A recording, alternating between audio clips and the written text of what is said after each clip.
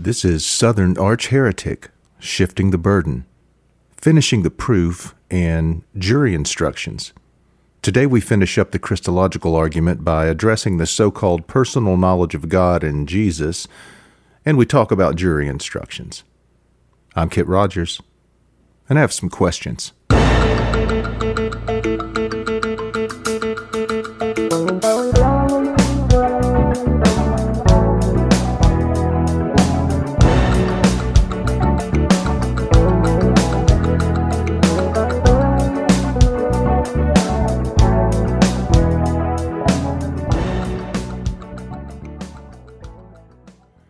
Welcome back to my Shifting the Burden series, where the proof for the existence of God is placed into a criminal trial setting, and the burden is on the believer to prove their case beyond a reasonable doubt.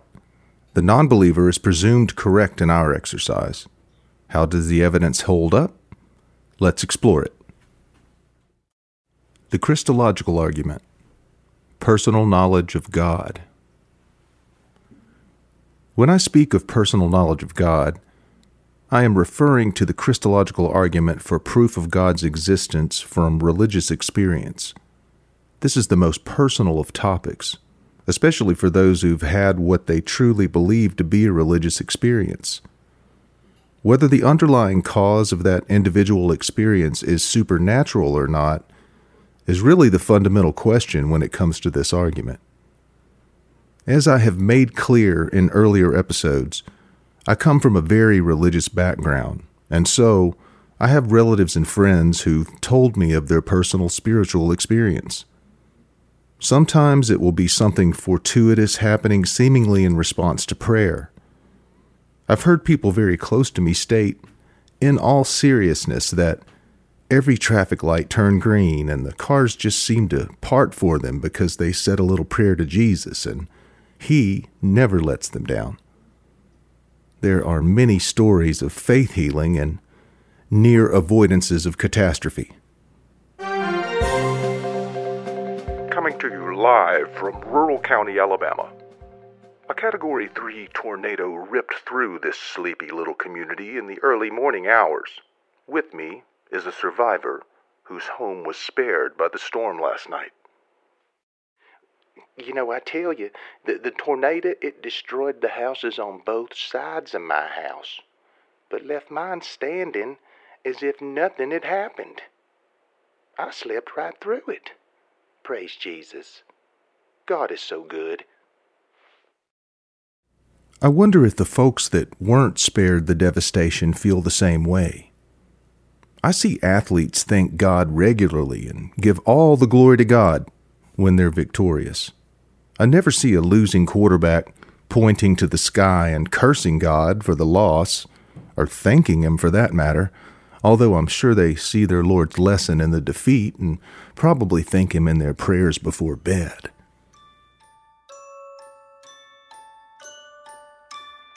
Dear Lord, I know I should have hit my second read today.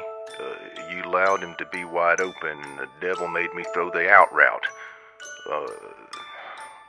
Anyway, thank you for the lesson, and bless Mom, and bless Dad, and bless especially Coach. He may have taken your name in vain a few times and used it in a sentence with mine today at the same time. Anyway, bless him, and thank you, Jesus. Amen. I guess it's all part of the divine plan. Did you know that God, when it comes to college football, is a University of Alabama Crimson Tide fan? It seems he may have turned his back on Georgia this year after a couple of years of feigning loyalty, too. Right now, every Crimson Tide football fan that's listening to this is thinking to themselves, hey, I thought that was obvious. Everybody knows that Jesus loves the Tide, and St. Saban. These fortunate believers will rarely share the devastation of cancer or the natural disasters that personally affected them because it's already been written off as a part of God's plan. Oftentimes, I've heard believers share an anecdote about Jesus turning their life around. We sometimes even hear of individuals who claim to have followed Satan or been in a witch's coven, but who then found Jesus and put that all behind them. First off, in my mind, these same people have already proven that they will believe just about anything and embrace it to a ridiculous degree. So I don't find them very convincing when they speak of their miraculous enlightenment or hearing voices. In fact, the hearing voices bit scares the shit out of me. Like I referred to in earlier episodes, but will state more succinctly here, there are an awful lot of folks that find Jesus in prison. It's like he's hiding in there. In fact, if I had to put a number on it, I'd bet that at least 90% of prisoners believe that they're saved and going to heaven. If rapture comes, I reckon the jails and prisons will be nearly emptied. So that ought to finally solve that overcrowding issue.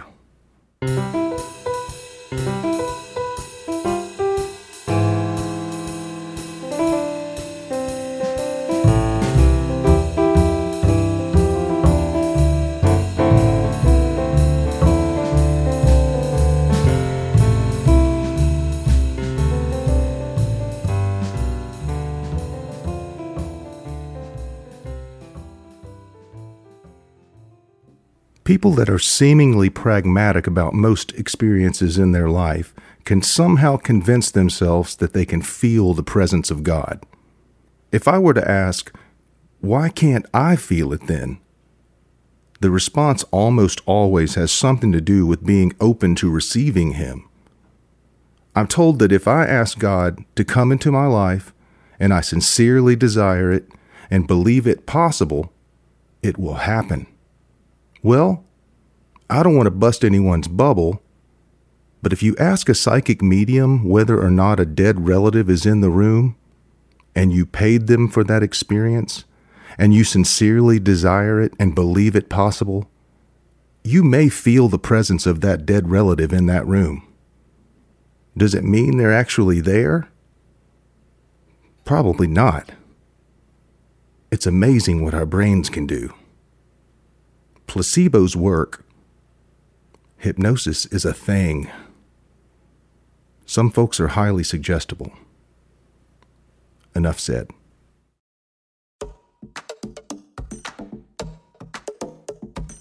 To his angry God. Through all the night thou dost me fright, and hold'st mine eyes from sleeping, and day by day my cup can say, my wine is mixed with weeping. Thou dost my bread with ashes knead, each evening and each morrow. Mine eyes and ear do see and hear the coming in of sorrow. Thy scourge of steel, ah me, I feel upon me beating ever, while my sick heart with dismal smart is disacquainting never. Long, long, I'm sure, this can't endure, but in short time 'twill please thee, my gentle God, to burn the rod, or strike so as to ease me. Robert Herrick, 1648. It always makes my blood run just a little cold, and the tiny hairs on the back of my neck stand up when someone says that they actually hear the voice of God. It's not that uncommon, especially among preachers and priests.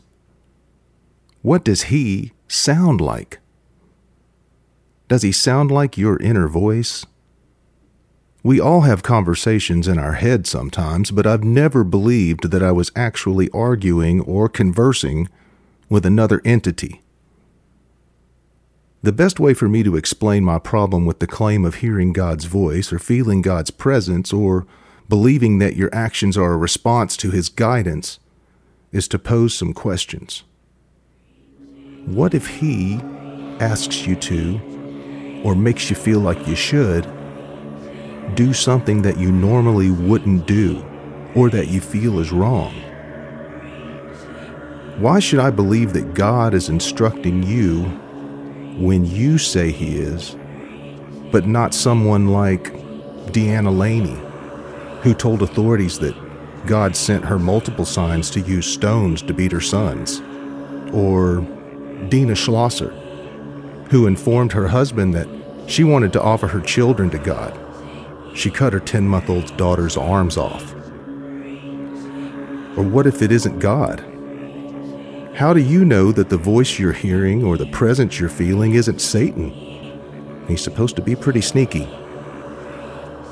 Andrea Yates told authorities that Satan instructed her to drown her 5 children. Just so you don't think I'm picking on women, although Eve did seem particularly vulnerable according to scriptures, there are far more family annihilators that are men, many of whom claim divine instructions for their heinous acts.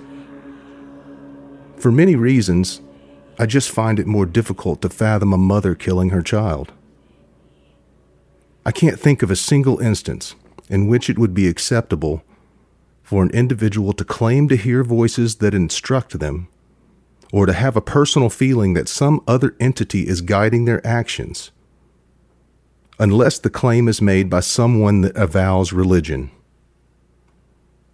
If it is divine interference from the one God, which we all passively agree is the only one by our collective silence, right? We aren't supposed to call them crazy, just faithful. To be honest, God instructing people to kill children isn't something new. The Bible is full of instances where God gives that very instruction. So how do we know that God isn't speaking to and prodding these murderers? It is all part of his plan, after all. I have one final question. If we found out that God existed and was the mastermind behind these murderers who are just soldiers in the crusade because it was part of his plan, would he still deserve to be worshipped? I'm still waiting for some evidence. Maybe I'll feel some.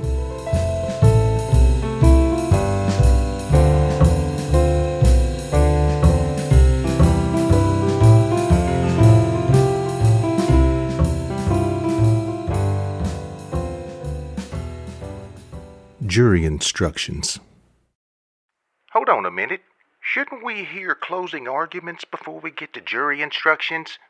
Yes, but because I believe the remainder of the series will basically be a closing argument, addressing the elements and the proof covered thus far, as well as additional arguments for and against the existence of God, it may be more prudent to address jury instructions now.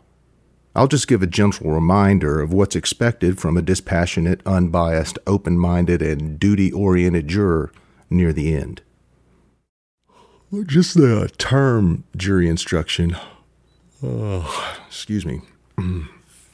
makes me yawn. I think most trial attorneys would agree with me that although important, it is the most boring portion of the trial.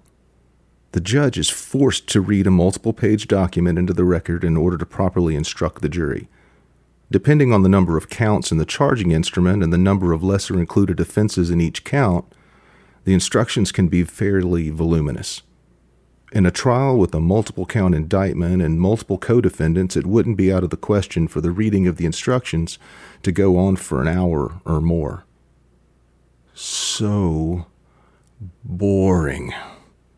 Sooner or later, some jurors just zone out. Attorneys are not listening at all, and they're usually just trying to stay awake. You have to remember that at trial, closing arguments have already taken place before these instructions, so the attorneys have completed their effort for all intents and purposes, and the adrenaline is draining from their body at an alarming rate. I must confess to you that it is torture. I believe it's torture for the judge and jury as well. The irony and the possible issues arising from the dullness is that jury instructions are incredibly important, because if the jurors actually apply the rules and law to the proof provided to them while maintaining neutrality and ignoring any preconceived notions or prejudices, we theoretically return a result based only upon the evidence presented. we get as close as we can to a standard of proof that is acceptable for our civil society.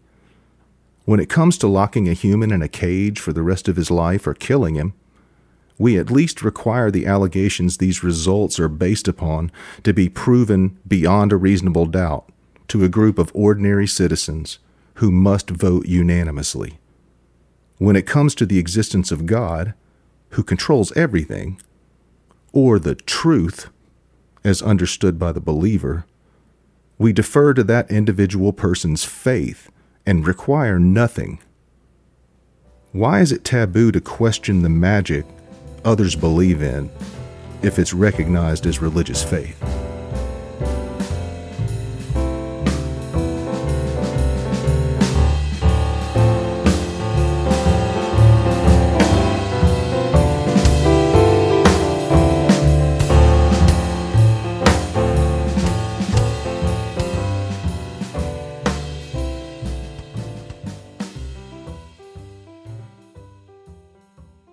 You, as the juror, must put aside all preconceived notions and opinions related to the subject matter of this trial, and base your decision solely on the evidence that's been admitted and presented.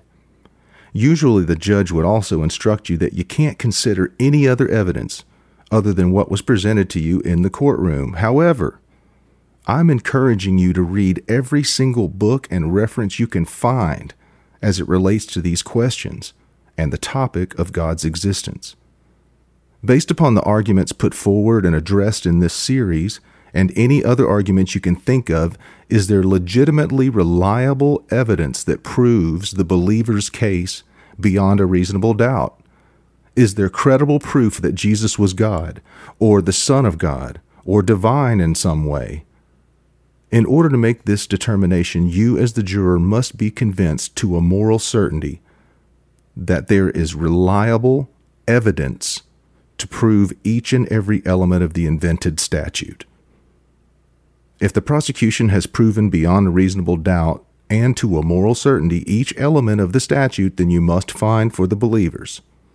If, however, you have a reasonable doubt as to the proof of any element of the statute, or if you have a reasonable doubt as to the provable truth of the prosecution's propositions, you must find for the non-believers. Next, I will provide the jury instructions to inform you of the elements that must be proven. Feel free to write these elements down, although we're going to cover each one. In order to find that God, referring to the Christian God, exists, you must find that the believers have proven each of the following elements beyond a reasonable doubt. First, that God created the universe. Second, that God created human beings. Third, that God actively participates in the functioning of our universe.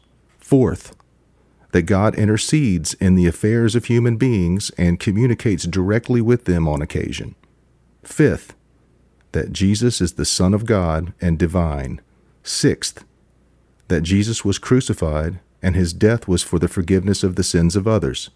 Seventh, that Jesus was resurrected from the dead, ascended into heaven, and will return to earth. And eighth, that God rewards or punishes humans after they die based upon their thoughts and actions while alive. You must find that there is reliable proof beyond a reasonable doubt as to each of these individual elements in order to find for the believers. For the remainder of this series, I will take each element and address it. Closing arguments usually take that form. Prosecutors, because they have the burden of proving their case beyond a reasonable doubt, get to go first. The defense presents their closing argument, then the prosecutors get to go again in what usually acts as a rebuttal to the defense's arguments. I'm not presenting this through attorney characters spewing dialogue, and so I intend to continue with the approach I've had throughout this series. If it makes sense to me, maybe it'll make sense to you. Next time, we start to explore those 8 elements. Until then, love ya.